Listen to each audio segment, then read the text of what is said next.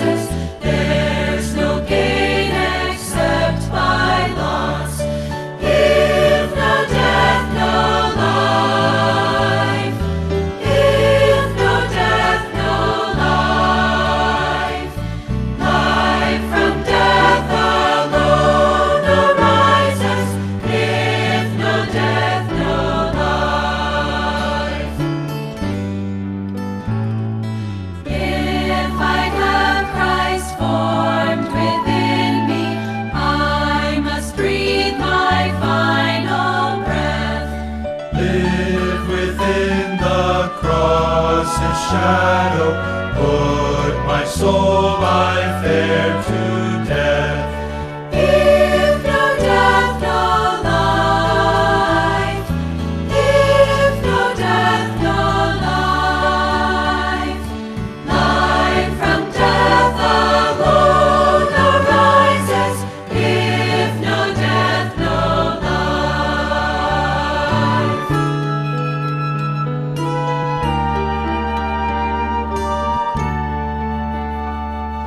If God through the eternal Spirit will me ever with the Lord, only then as death is working will His life through me be poured. If no death, no life. If no death, no life. Life from death alone arises. If no death, no life. If no death, no life. If no death, no life. Life from death alone arises. If no death, no life. Amen. Hallelujah. Amen. If no death, no life. Amen. Amen. Life from death alone arises. Amen. If no Right. death, no No life. life. Amen. Amen. If I had Amen. Christ formed within me, I must breathe my final breath.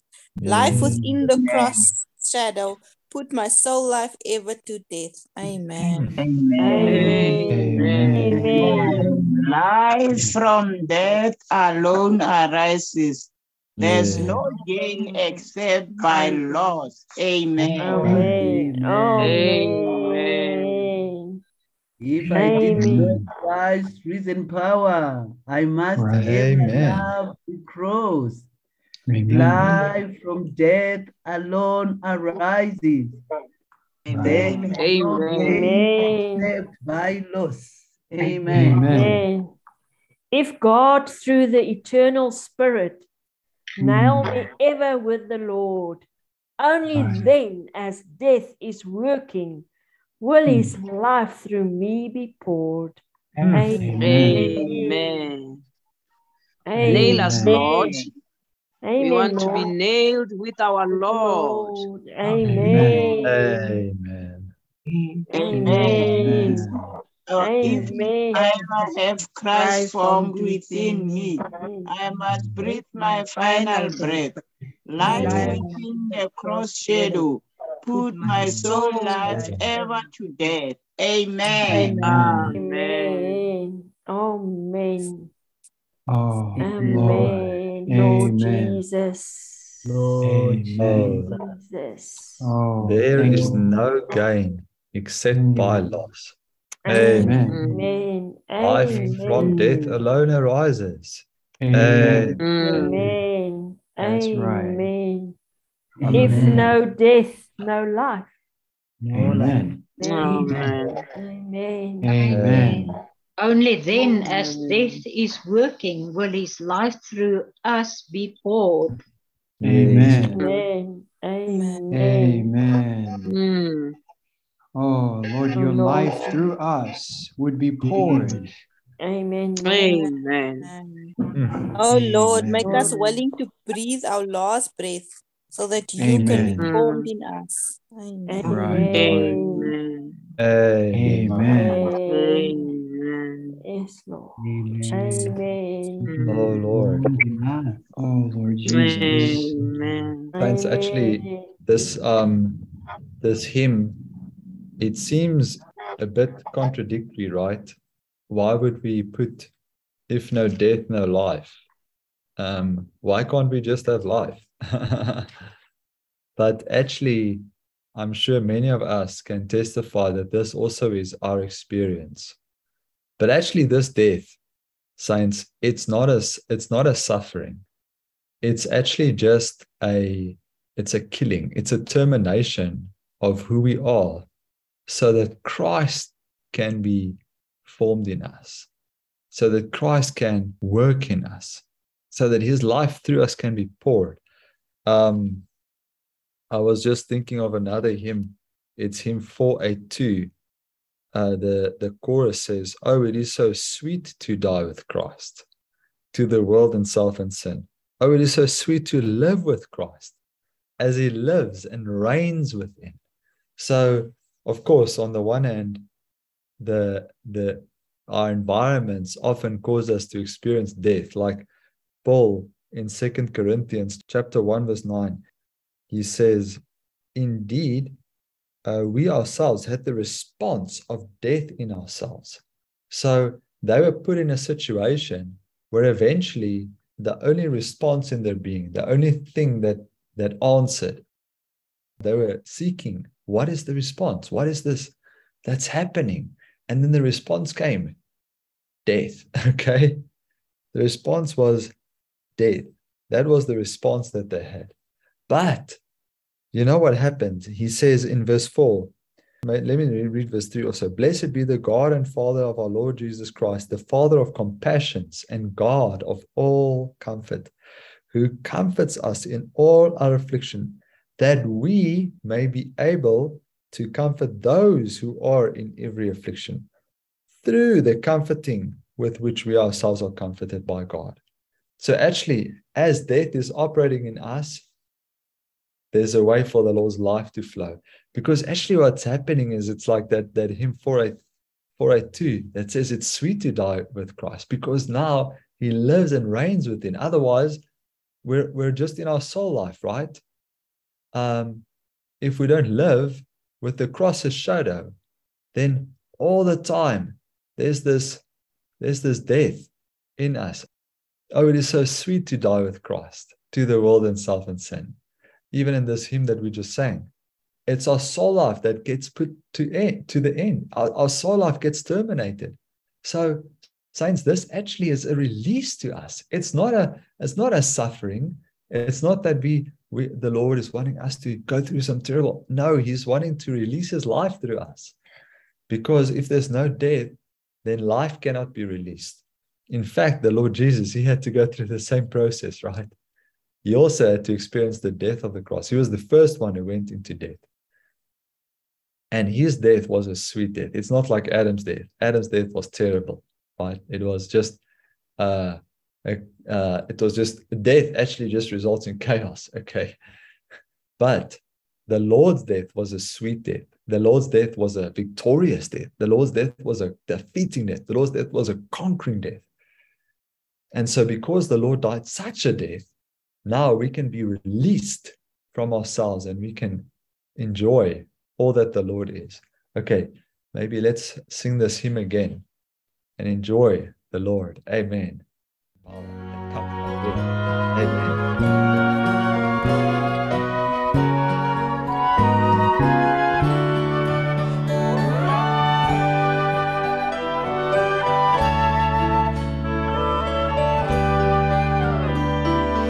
If I know Christ's risen power, I must ever love the cross. Life from death alone arises. There's no gain except by loss. If no death, no life. If no death, no life. Life from death alone arises.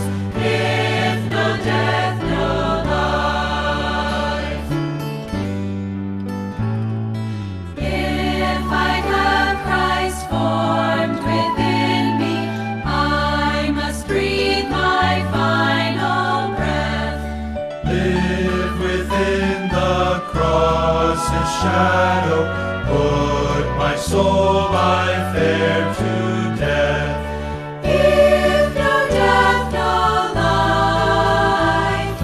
If no death, no life. Life from death alone arises.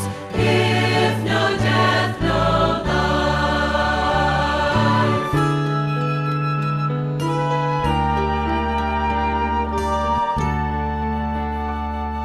If God through the eternal Spirit nail me ever with the Lord, only then as death is working will His life through me be poured.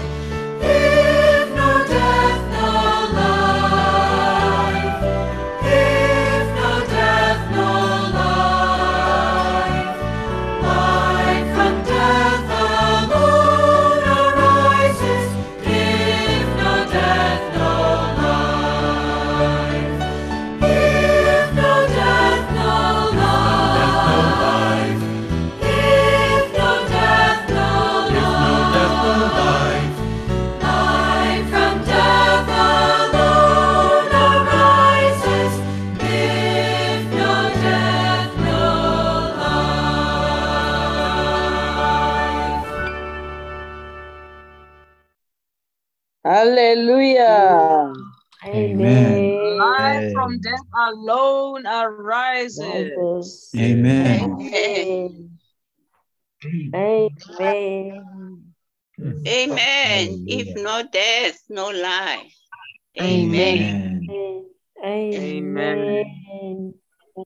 Amen. No death, no life.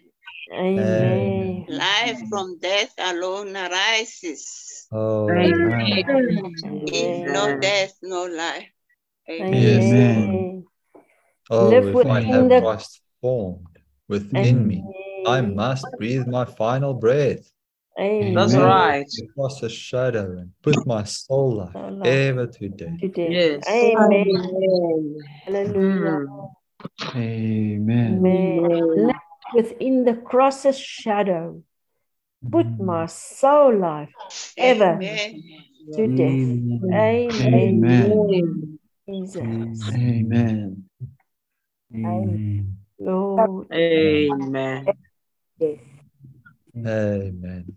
Oh Lord, we choose to die to self that only you can be expressed through us. Amen. Amen. Amen. That's right. Amen. Train us this way, Lord, that will continually put our soul life to death. Amen. Amen. Amen. Well, Amen. Saints, maybe let's come to our scripture reading. Tonight, we're going to read Luke 9 from verse 1 to verse 50. Well, welcome back, everyone. I think we should all be back in the main room now. I hope you enjoyed all the verses. this portion of the word is quite wonderful. The Lord is, he came in Luke chapter 4. We saw how the Lord was being prepared for his ministry and how he was incarnated, and then how he was tested, and just how he had grown in life and being prepared to begin to minister. And when he began his ministry, what he began with was reading from a scroll in Luke 4 verse 17. There was a scroll handed to him, and he unrolled the scroll and found the place where it was written, "The Spirit of the Lord is upon me, because he has anointed me to announce the gospel to the poor. He has sent me to proclaim release to the captives and recovery of sight to the blind, to send away and release those who are oppressed, to proclaim the acceptable year of the Lord, the year of Jubilee." So, saints, this is what the Lord came, how he began his ministry. He began his ministry by proclaiming the Jubilee. And in a way, the disciples were also being prepared, because in chapter 6, I believe, the Lord chose them. And then from chapter 7, we saw how the Lord forgives sinners, and then how they are at peace with him, how they pour out their love upon him, and how he then has those who follow him and minister to him. So, and then he started speaking about the seed in chapter 8, the seed that is sown into the soil. So there needs to be growth and life in us. A lamp shouldn't be under a bushel. Otherwise, so there needs to be light coming forth from us. Then he starts speaking about his relatives. Who are my real relatives? Well, it's these around me. It's my brothers and sisters, those into whom the seed has been sown, and who's been growing, who's been forgiven, who loves me, who has peace, who's been growing, who has light shining through them. So, in a way, the disciples are being prepared, and then they go on this journey according to the Lord's word. Go across the sea, and on that journey, many things happen. Right? They get all the waves and the wind and all the opposition by the enemy. They come to the other side. The demons are cast out. The unclean business of hog raising is cleared up. They experience all these things with the Lord. They go back. They meet a woman whose life is leaving her. And we saw how this woman and the girl who was 12 were very much related to one another. It's actually the picture of the same person, right? As life is flowing from us, if life is not in us, then eventually we end up in death. So they see how the Lord is doing all these things with them, taking them on a journey with him. And so they're being prepared by the Lord, and now they are somewhat prepared. Okay, we'll see later on. We still need much preparation. But, okay, in chapter 9, verse 1, he calls the 12. Okay, he called together the 12 and gave them power and authority of all the demons, and he sent them to proclaim the kingdom. Okay, so in chapter 4, there was only the Lord proclaiming the Jubilee. He came and he said, "This is the year of Jubilee." He said, after he read those verses from Isaiah, he said, after he rolled it back, he gave the scroll back to them, he sat down, all the eyes in the synagogue were fixed on him. Then he began to say to them, "Today this scripture has been fulfilled in your hearing." So when the Lord came, the Jubilee came. Now he's sending out, but then it was just one person. Okay, it was just the Lord who was proclaiming the Jubilee. Now the disciples have also been somewhat prepared. They've been going through all these things on this journey with the Lord. And now the Lord is sending them out to proclaim. Okay, so they go out to proclaim the Jubilee. Okay. They go out to proclaim the Jubilee. And what is that? That has both a negative aspect and a positive aspect. On the negative side, they are given authority over all the demons and to heal the diseases. Okay, so on the negative side, fallen man has been occupied, is demon possessed. Okay, we probably won't go around and tell all the unbelievers they're demon possessed. But, brothers and sisters, we have to realize fallen man's condition is that Satan has usurped man. Man seemingly has a lot of freedom, but actually, until the gospel of the kingdom is spoken to us, until we are released from the kingdom of Satan, we are not released. Okay? Okay, so they go out with authority over the demons. In Acts chapter 26, Paul is speaking to, I think it's King Agrippa, but anyway, he says, this is his commission, to open their eyes, Acts 26:18, to open their eyes, to turn them from darkness to light, and from the authority of Satan to God. So man is under the authority of Satan, and God is turning. God is coming to release us from the authority of Satan to the authority of God. In Colossians, this is also Paul speaking. He says the same thing. Chapter 1, verse 13, who delivered us out of the authority of darkness and transferred us into the kingdom of the Son of his love. So we are being transferred into another kingdom. So on the one hand, they are proclaiming release. Okay. And then the second thing is he sent them to proclaim the kingdom of God. Okay. The kingdom of God. What do we have in the kingdom of God? We have God. Hallelujah. This is our portion. Our portion is God. So the captives, Satan usurps man from enjoying God in Christ. When Christ came, he came to proclaim the year of the Jubilee, the release of the captives. Actually, saints, this is actually what this matter of the Jubilee is what Luke wants to impress us with. When the Lord begins his ministry, he begins his ministry with the Jubilee. So now when we come to chapter 9, we saw all these different events, okay? We'll speak more as we go through it. We'll see there's many different events, but actually they're all showing us aspects of the application of the Jubilee that was proclaimed in chapter 4. The Lord came to proclaim the Jubilee. Now he's sending out the disciples, and they are applying, they're making it real to man. Okay, so they are proclaiming the kingdom of God. We are being returned to our rightful position, to our rightful status where we can inherit and enjoy. Okay, and then he says, take nothing for your journey. Verse 3, neither a staff, nor a bag, nor bread, nor money, nor 2 tunics apiece, and enter into whatever house, and into whatever house you enter, remain there, and from there go out.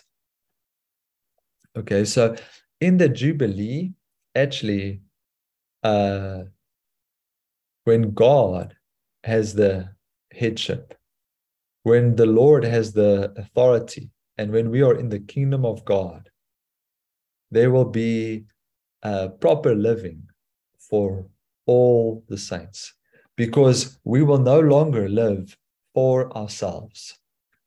In today's society, we each just care for our own home. We care for our own living. So we have to take for our journey a staff and a bag and bread and money. We have to take all these things with us, because in today's society, in the world today, there is not the unselfish, the living of God's kingdom as a reality.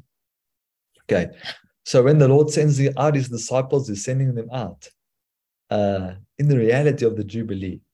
Okay, then in verse 6, he charges them.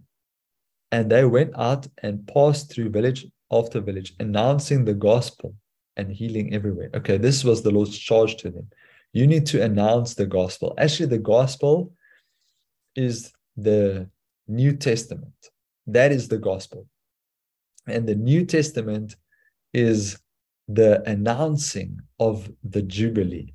It is the release of the captives, and it is the returning of our rightful inheritance and enjoyment of God. Okay, in verse 7, we see that Herod he was very perplexed. Was this John that had been raised from the dead? In verse 9, it says that John I beheaded. So Herod had beheaded John, and he's wondering what is going on here. Okay, so the Lord, so let's go on to verse 10. And when the apostles returned, they related to him the things that had been done, and taking them aside, he withdrew privately into a city called Bethsaida. So the Lord, Herod is maybe, I don't know, maybe there's some threats. So the Lord is withdrawing to a city called Bethsaida. But wherever the Lord goes, brothers and sisters, actually wherever he goes, he just keeps proclaiming the gospel. He keeps proclaiming the year of Jubilee. He keeps releasing man from captivity of Satan, and he keeps supplying man with the riches, with the enjoyment, okay? Meeting man's need.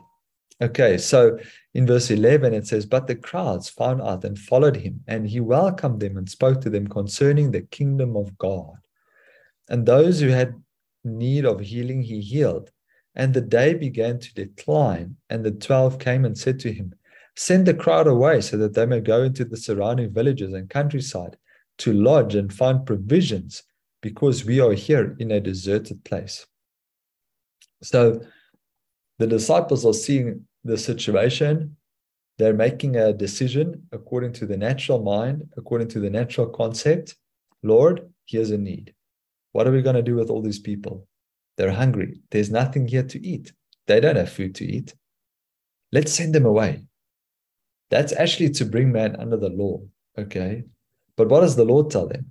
But the Lord says to them, you give them something to eat. But they said, we have no more than 5 loaves and 2 fish, unless we go and buy food for all these people.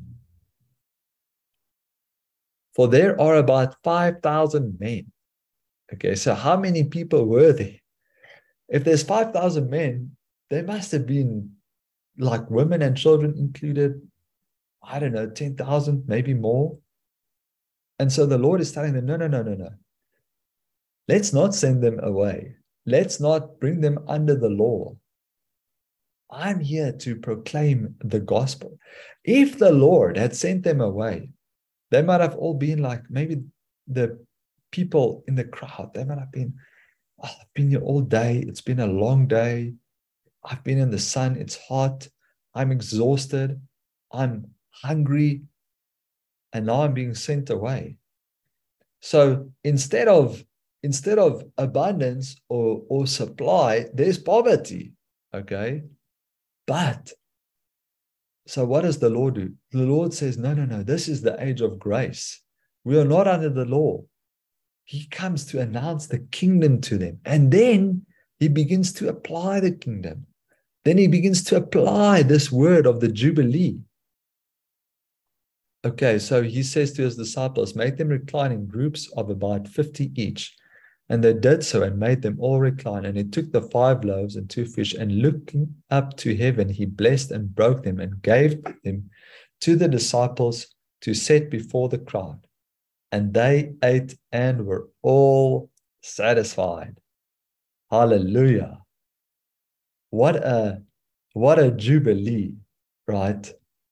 They ate and they were all satisfied. And you know what? Not only did they eat and satisfy, and what was left over among them was taken up, 12 hand baskets of broken pieces. So actually, with the Lord, not only is there supply and satisfaction, but there is always a surplus. there is always something over. There were more left over after they had eaten than before they began. When they began, they only had 5 loaves and 2 fish. But when they had been fed, there was something left over. So, of course, today, the loaves, that's the plant life, right? Which in the Bible signifies generation, generating life. It's the life that generates, okay? Regeneration, okay? The fish is of the animal life, and the animal life were used as sacrifices, the redeeming life. So actually, when the Lord comes to proclaim the Jubilee, when he comes to man who's hungry, who's thirsty, he comes to give us both the generating life and the redeeming life. These 2 aspects are what we receive with the Lord.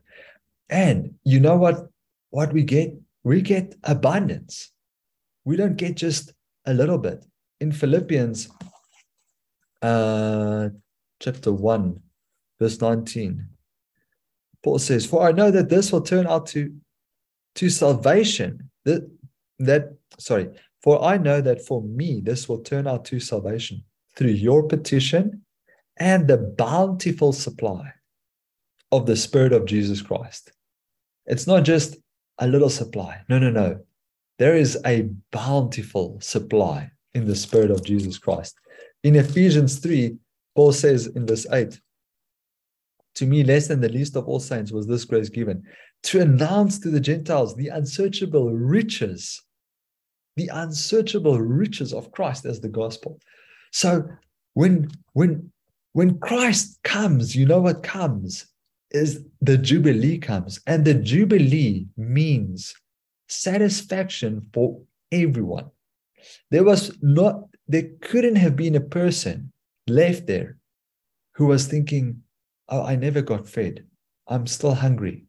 There were 12 hand baskets of broken pieces left over. Okay, so that means that everyone ate and were satisfied. You could not have not been satisfied. Otherwise, there wouldn't have been anything left over, right? Maybe we would have said, okay, maybe everybody just got a little piece because they were only, but they were left over. So this means, you know what the kingdom of God is? The kingdom of God is a satisfaction that meets all of man's needs. Saints, what do you think the kingdom of God will be like one day?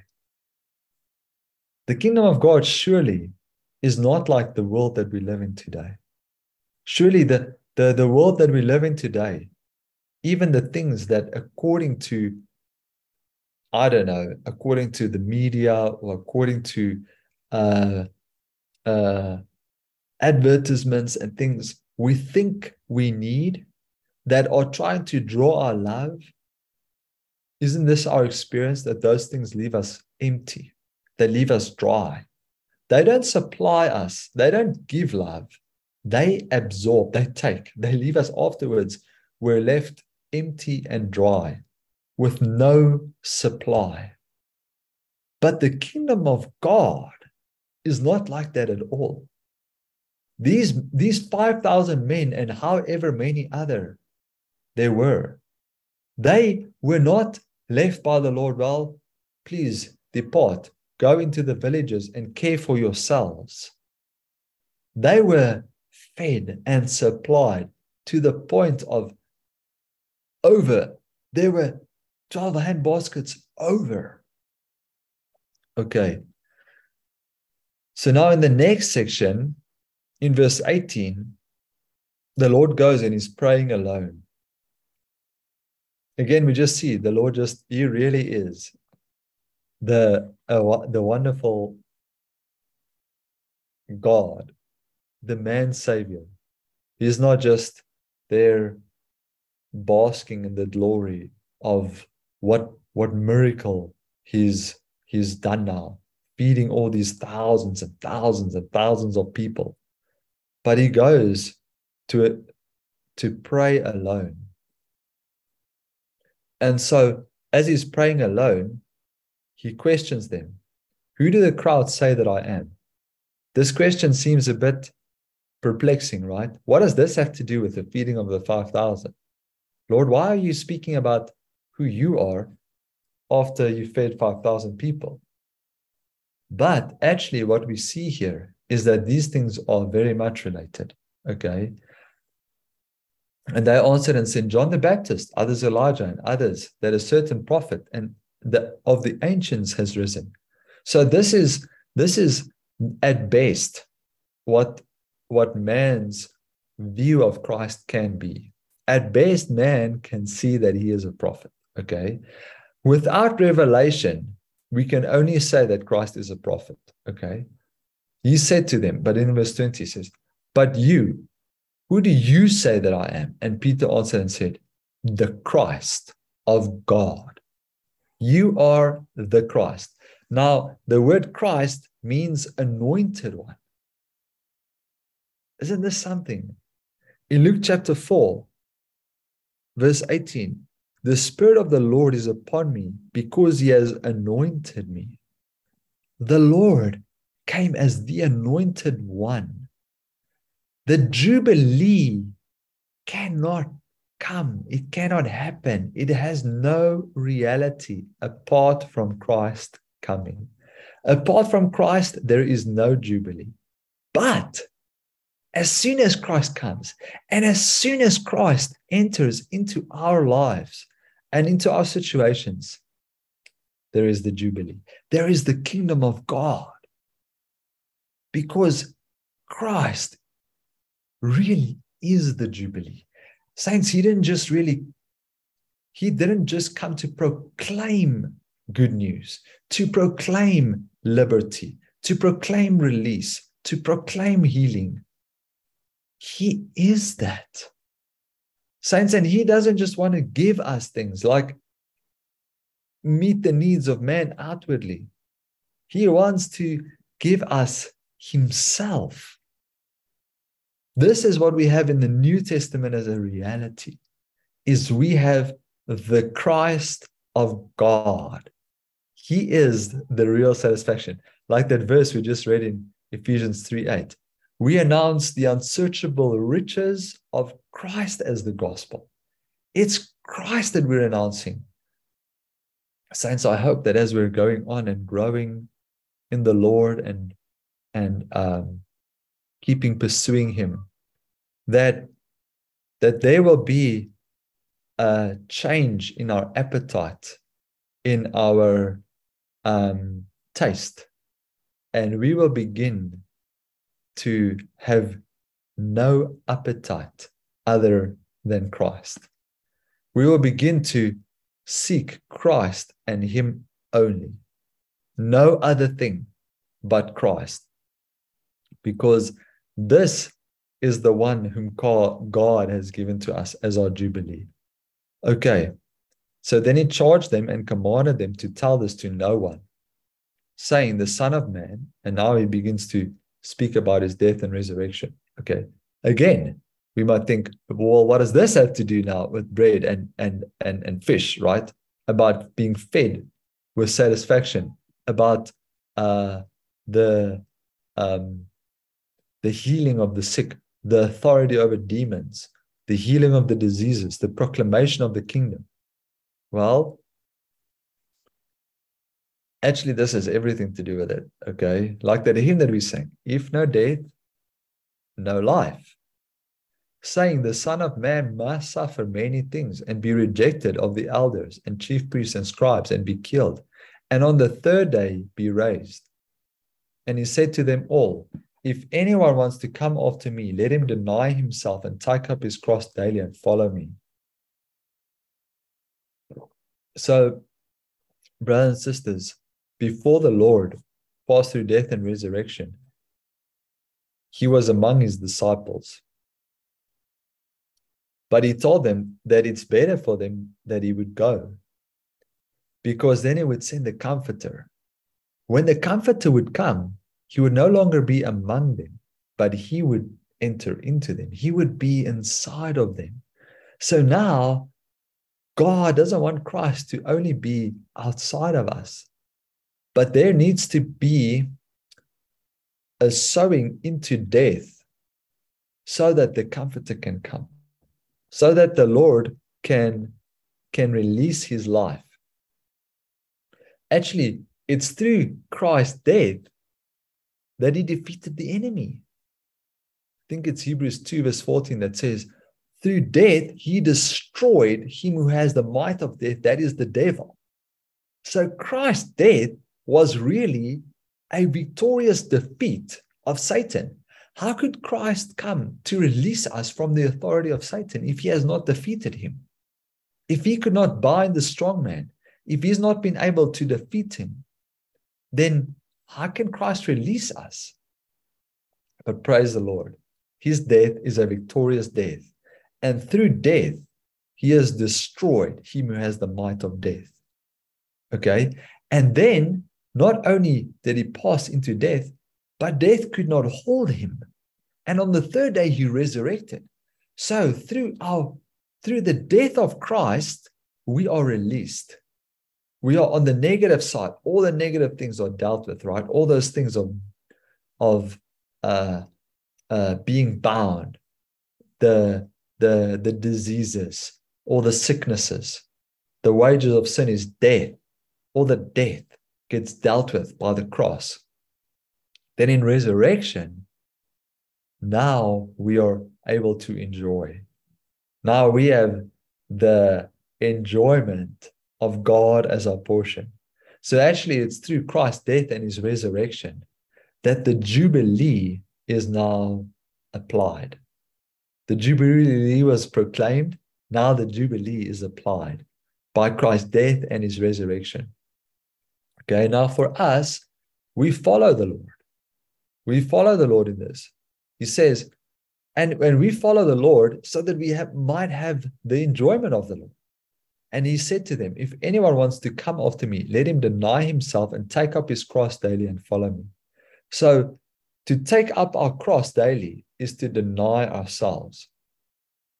Now with the Lord, he took up his cross and then he went to be crucified, right? Then he was crucified. For us, we are crucified with the Lord. When the Lord was crucified, we are crucified with him. So actually we need to be identified with Christ. This is how we even become those who proclaim the gospel. Okay, we become not just, I enjoyed, we had a Bible retreat with some students a few weeks ago, and we were speaking about Acts. And you know what's the intrinsic significance of Acts? Acts is not just a book full of different acts. Like, okay, these are the things that the disciples did. It's not like, okay, here's the Gospels, here's what the Lord did. And now when we get to Acts, now it's what the disciples did. No. Acts is actually, if you get into it, you will realize that Acts is the continuation of Christ. Christ's life didn't end at the end of the Gospels. And now the disciples have to do things and proclaim the Lord Jesus. Acts is actually the continuation of the living of Christ in a corporate entity called the church as the body of Christ. Wow, the church is the body of Christ. So when Christ died, when we believe into the Lord, we are identified with that. We are crucified with him. In Romans 5, I believe Paul says that knowing this, that our old man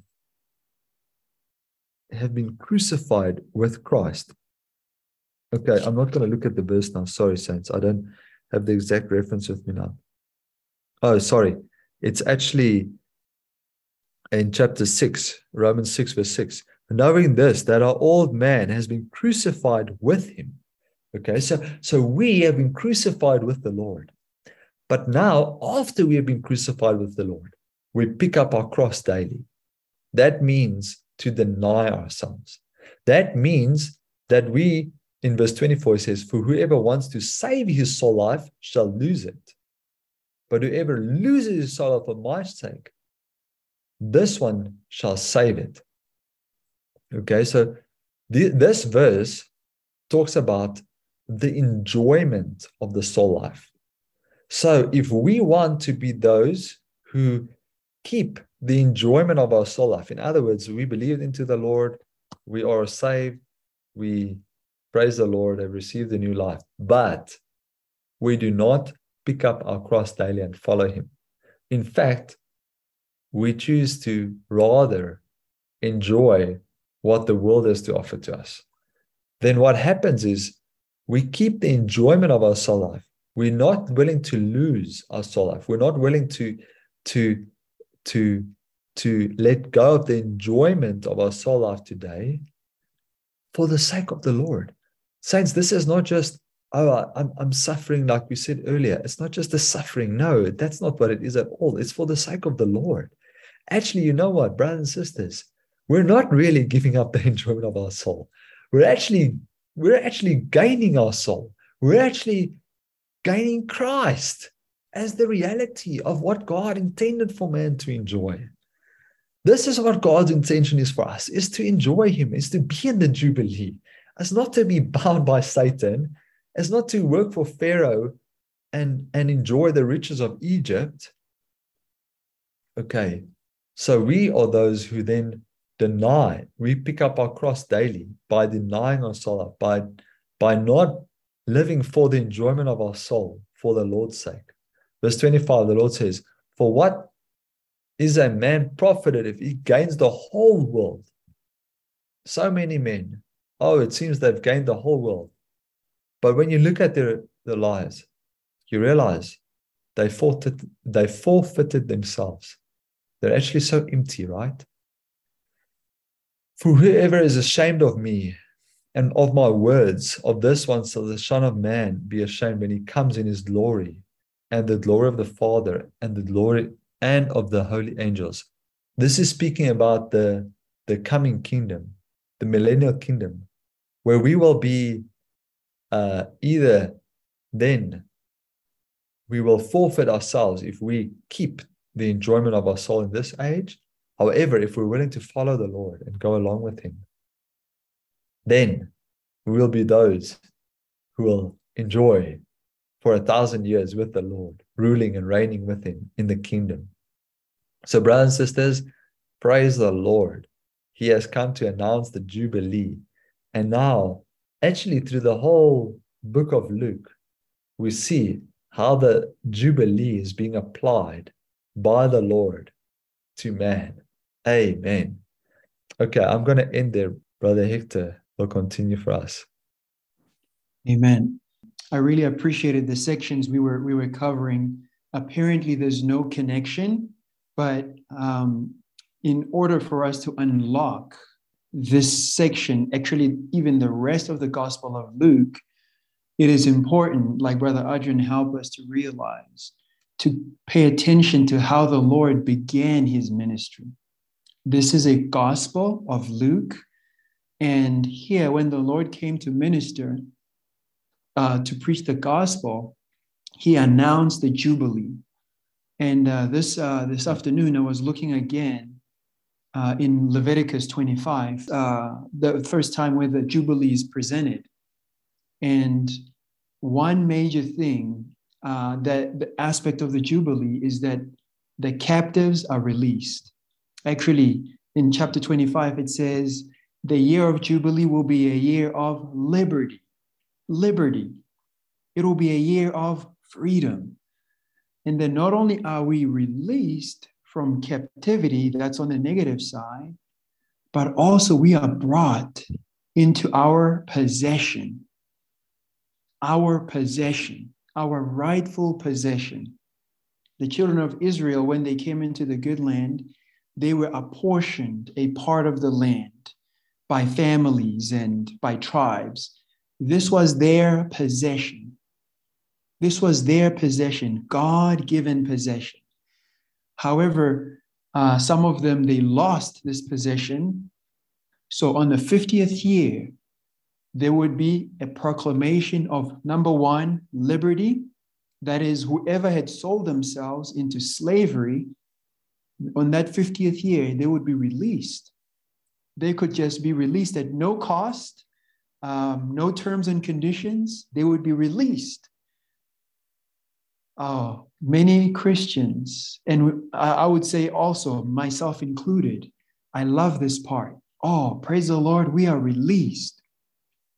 However, that's only one part of the Jubilee.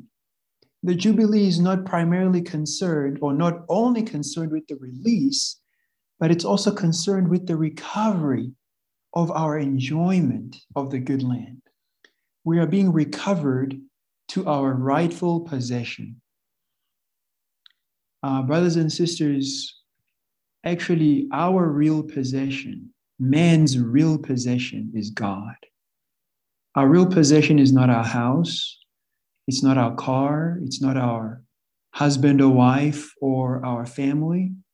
Actually, our real possession is God.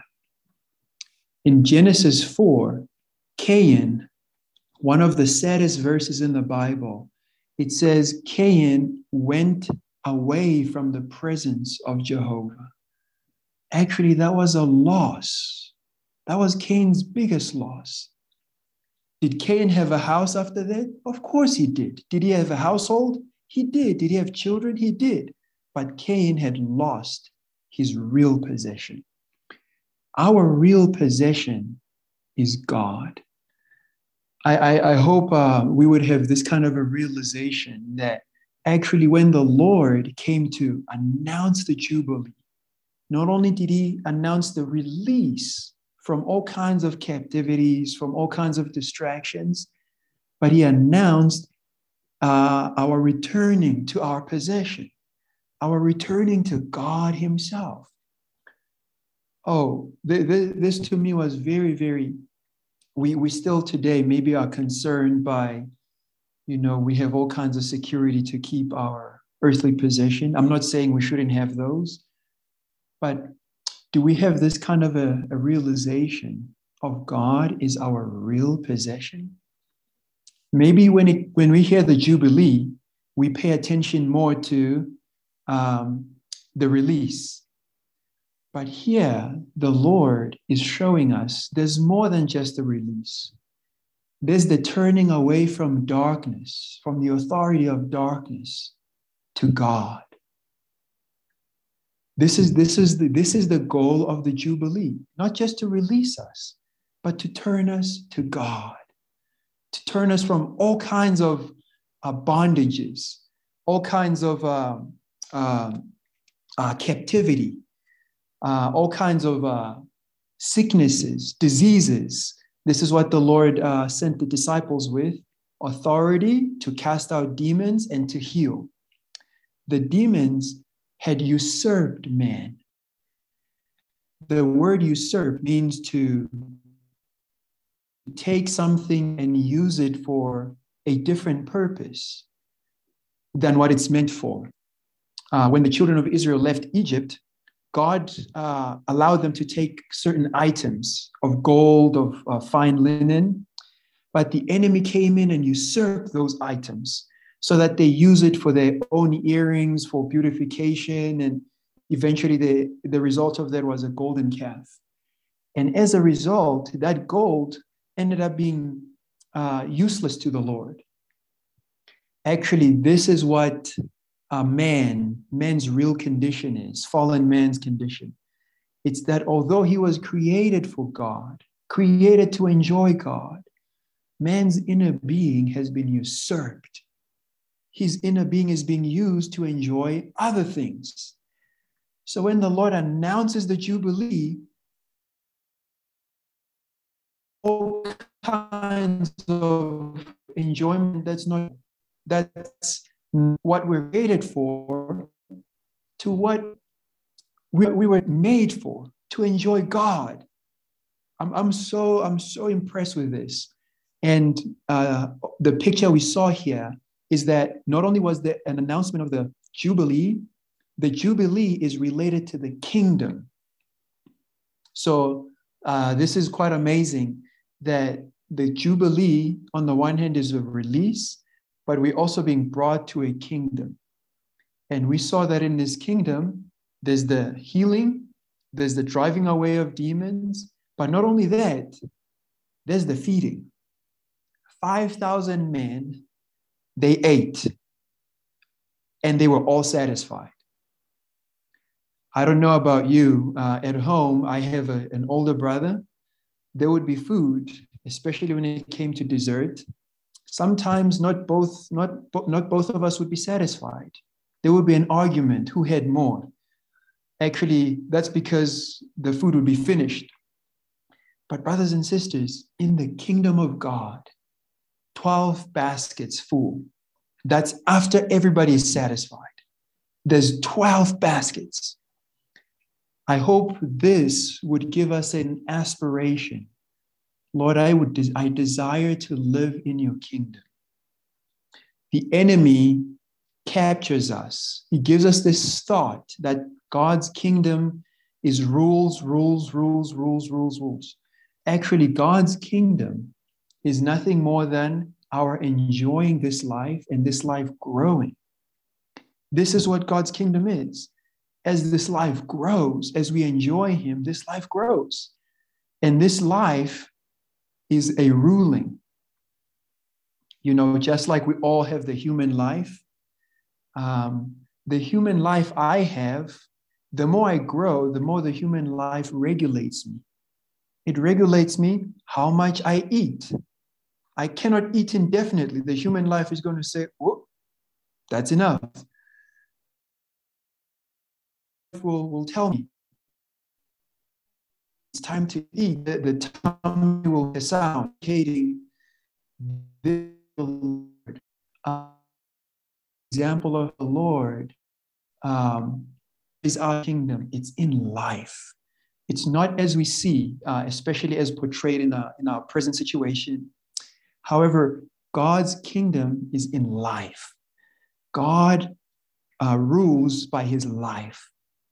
It's not by anything else. So that's what we saw.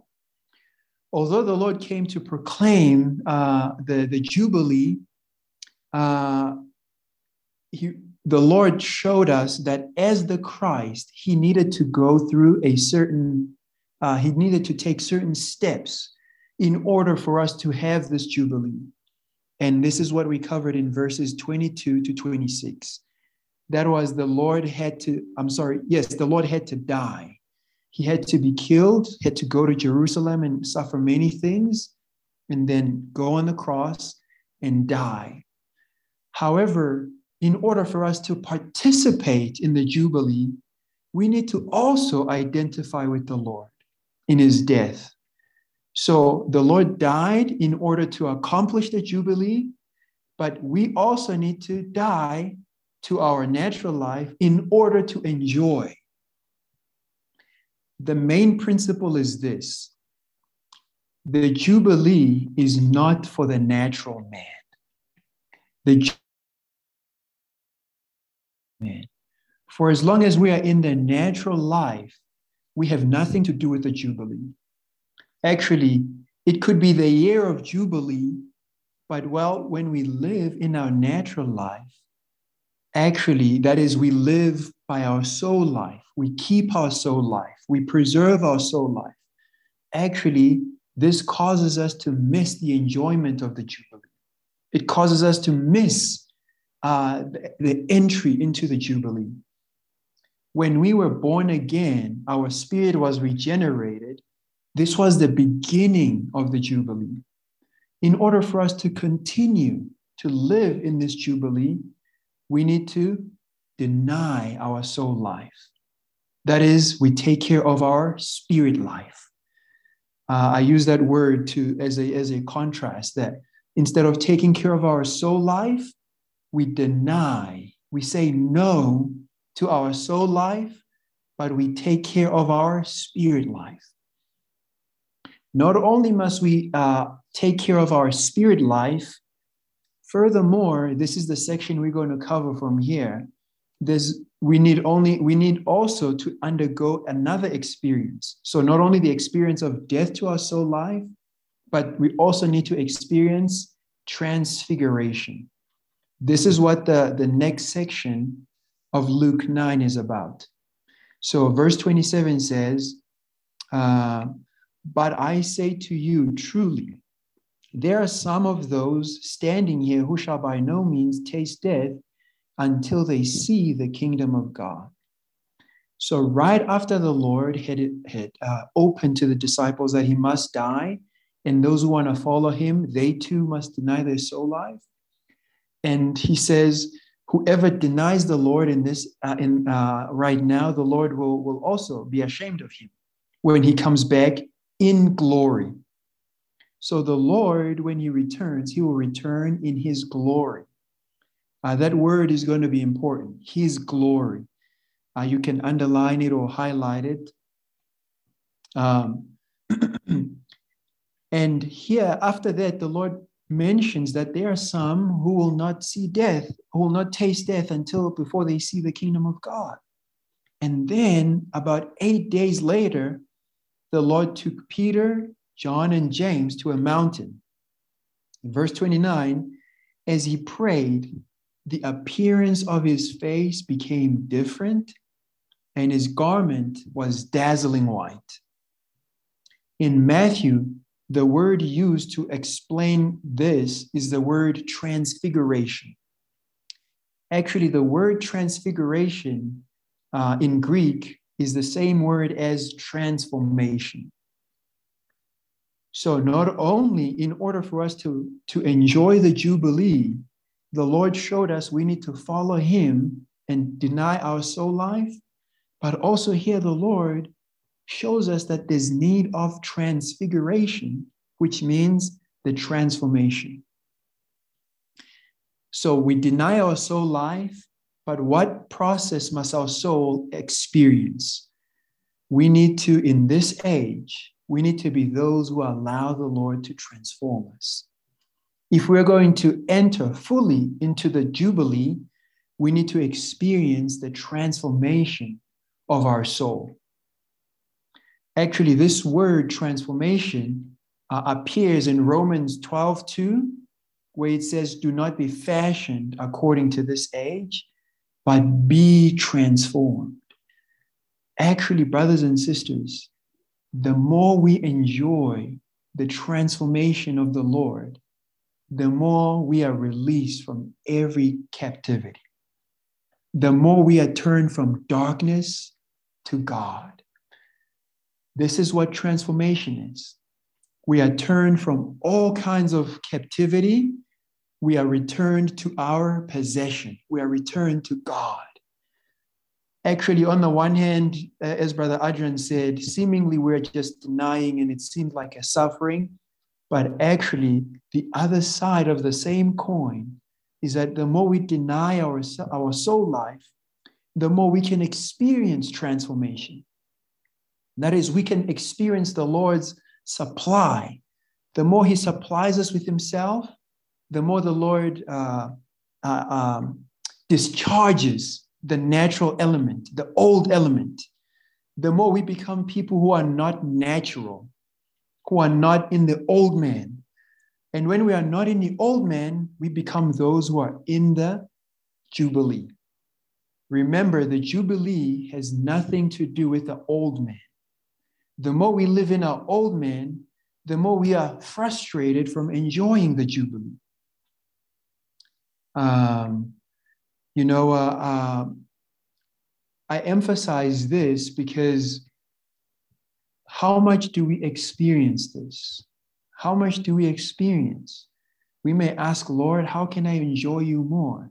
Actually, this part of the Gospel of Luke helps us to realize that our enjoyment of the Lord is directly related to how much we deny our soul life. The more we deny our soul life, the more we are released from all kinds of usurpation, all kinds of bondage. Not only do we hear the proclamation of the Jubilee, but we experience the Jubilee. The Jubilee becomes our experience. It becomes applied to us. So the matter of our being transformed is actually related to the Jubilee. And this transformation in verse 31, remember the word transfiguration is the same as transformation. In verse 31, it talks about when the Lord was on the mountain, the disciples saw that he was speaking to two men, Moses and Elijah, who appeared in glory. So you see, what do we have here? We have transfiguration, which is transformation. We have God's kingdom, because the Lord told them they will not taste death until they see the kingdom. And 8 days later, this is exactly what happened. And then we also see glory. Actually, the more we allow the Lord to transform us, the more we enter the kingdom of God in its appearance. We may have its reality, but the more we allow the Lord to spread and transform every part of our soul, the more we enter the kingdom of God in its appearance.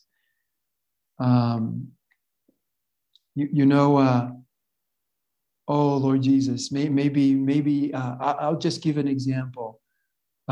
Something I've been considering, our time. How do we spend our time? Maybe we spend our time in a natural way.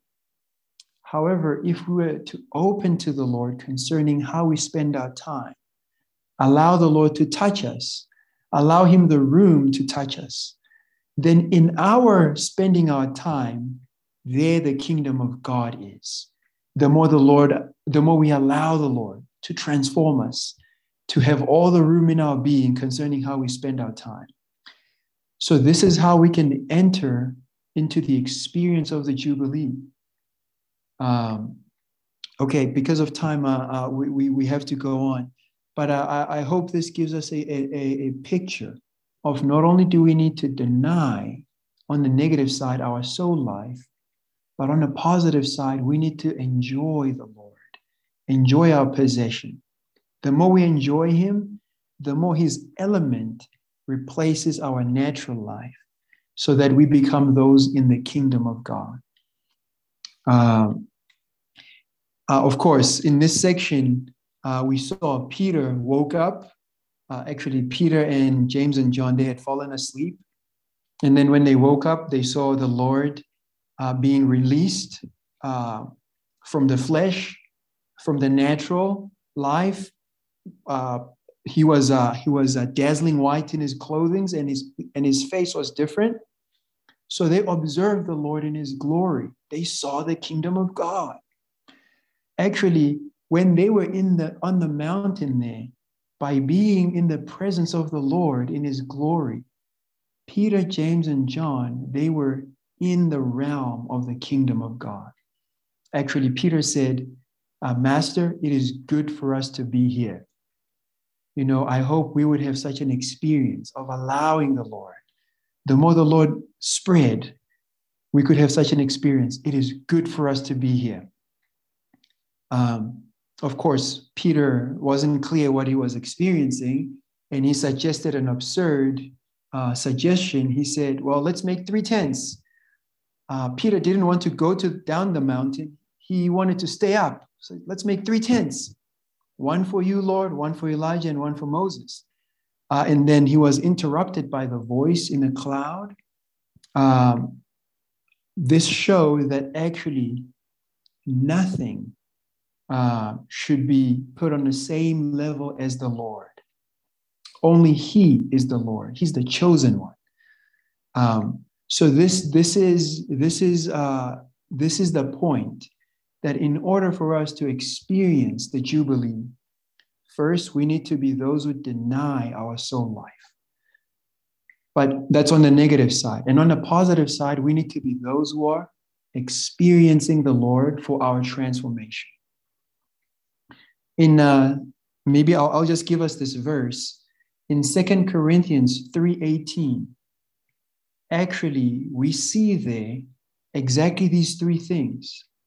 In Luke 9, we have the kingdom of God, we have glory, and we have transformation or transfiguration.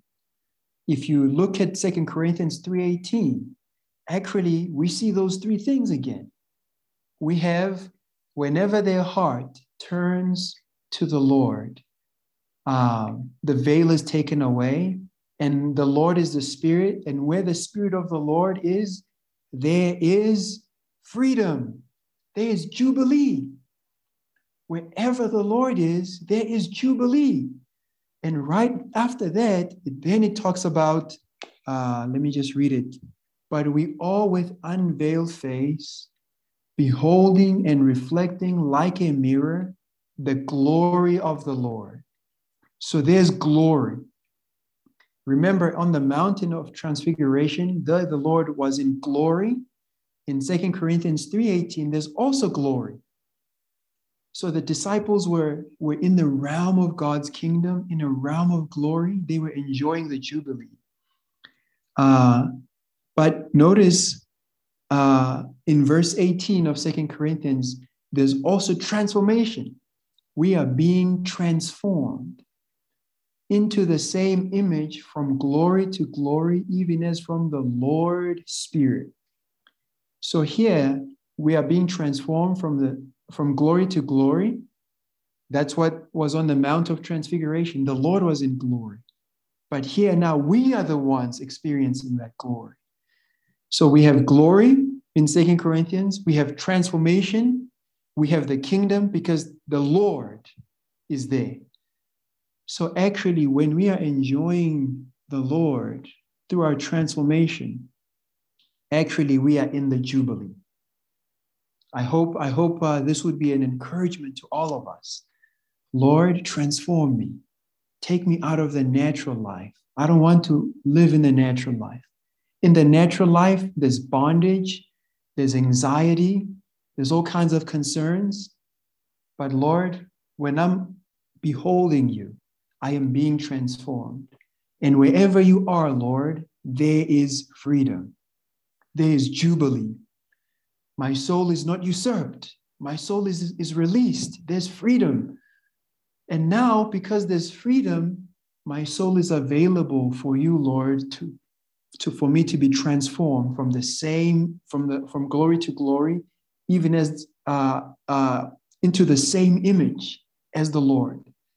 So actually, I hope this connection is clear, that the more we enjoy the Lord's transformation, the more we are entering into the Jubilee, the more the Jubilee becomes our experience. Okay, we have to go on because of time. And then we come to verse 37. So these verses from verse 37 to verse 50, they actually show us that although the Lord had been the one who was the Jubilee and was announcing the Jubilee, wherever he was, there was the Jubilee. Actually, the disciples were not fully in the Jubilee. They had some amount of experience, but they were not fully in the Jubilee. Actually, this is what these accounts help us to see. The disciples were still in the natural life. Okay, so the Lord is on the mountain. He's being transfigured and then conversing with Moses and Elijah. And in verse 37, it shows us what was happening at the bottom of the mountain, in the valley. There, paraphrasing, on the following day, when they came down from the mountain, a great crowd met him. And behold, a man from the crowd called out, saying, "Teacher, I beg you to look upon my son, for he is my only child. And behold, a spirit takes him, and suddenly he cries out, and it throws him into convulsions with foaming, and it hardly goes away from him, all the time crushing him." So this was the situation when the Lord came down the mountain. There was this young man who was being usurped by a demon. This person was not enjoying the Jubilee. And the disciples had tried to cast out this demon. but they could not. That's what verse 40. I begged your disciples to cast it out, but they could not. Why could the disciples not cast out the demon? The reason why is they were still in the natural life. Actually, in our natural life, Satan and his kingdom has ground. We do not have authority to release others or to be released. So this is why here the disciples could not cast out this demon. They were unable to cast out the demon because they were not fully released. They had enjoyed part of the Jubilee, but not fully. As a result, they were not able to cast out this demon. So the Lord came in and he rebuked the demon. He rebuked the unclean spirit and it went away. You see, the Lord, as the one who was the Jubilee and was fully in the Jubilee, he could cast out this unclean spirit. And they were all astounded at the majesty of God. And while all were marveling, you have to pay attention to this. While they were all focusing on this, the Lord in verse 44, he turned and he said, put these words in your ears, for the Son of Man is about to be delivered into the hands of men. So the Lord is burdened to show the disciples that he needs to accomplish the Jubilee. But the disciples had no realization. They had no heart. They were still in a natural man. They couldn't receive this word. So verse 45 says, they did not understand this saying. The Lord's word had no room. They were still in a natural man. Actually, instead of the Lord's word getting into their being, actually what was in their being? Verse 46, reasoning. The disciples were reasoning, competing. What were they caring for? You could tell the brothers, although they were with the Lord, they were not fully in the Jubilee. They were still in the natural man. Their being was usurped.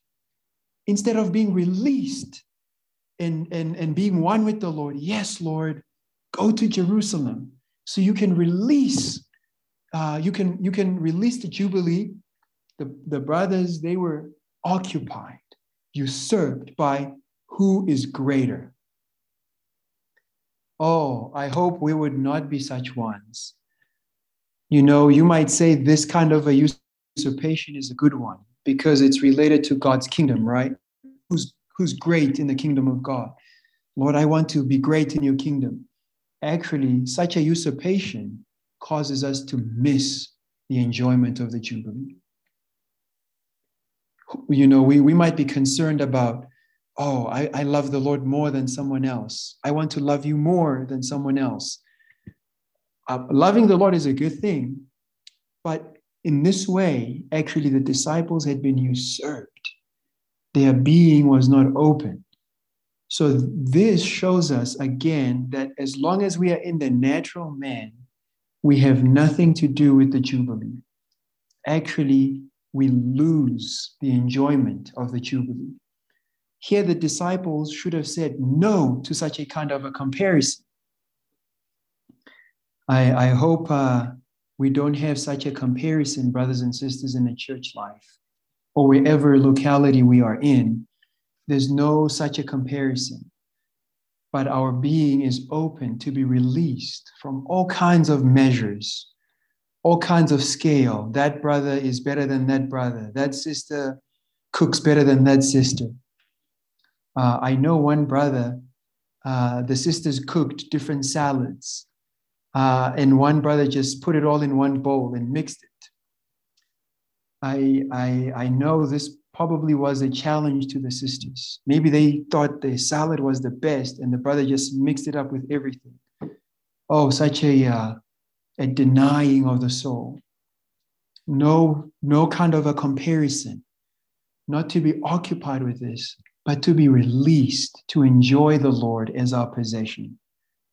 Okay, and then verses 45, 46 to 50, I will conclude with this. This was the comparison of the disciples.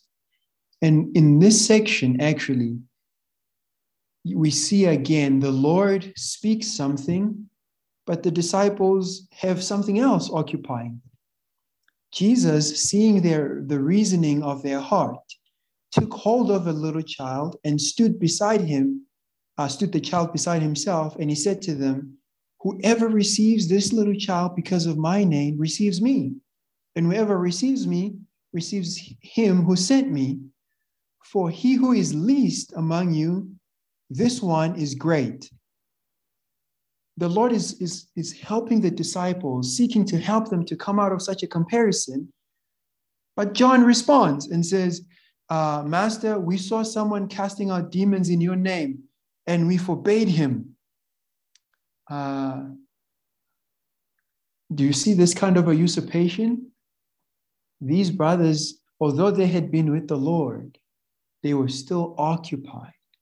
They were still struggling. They had not yet learned to deny their self, their soul life, in order to enjoy the Jubilee. The Lord is burdened to release the life that's in him so that we would enjoy it. They are concerned with, the other group, the other Christian group is doing that. We stop them. This is what they cared for.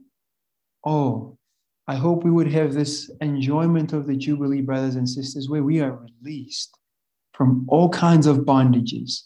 They could be spiritual measures, spiritual goals we set for ourselves, but actually we need to not care for that, but to care for the enjoyment of our possession to which we've been recovered. And that is to enjoy the Lord. Okay, because of time, I think this we will stop here.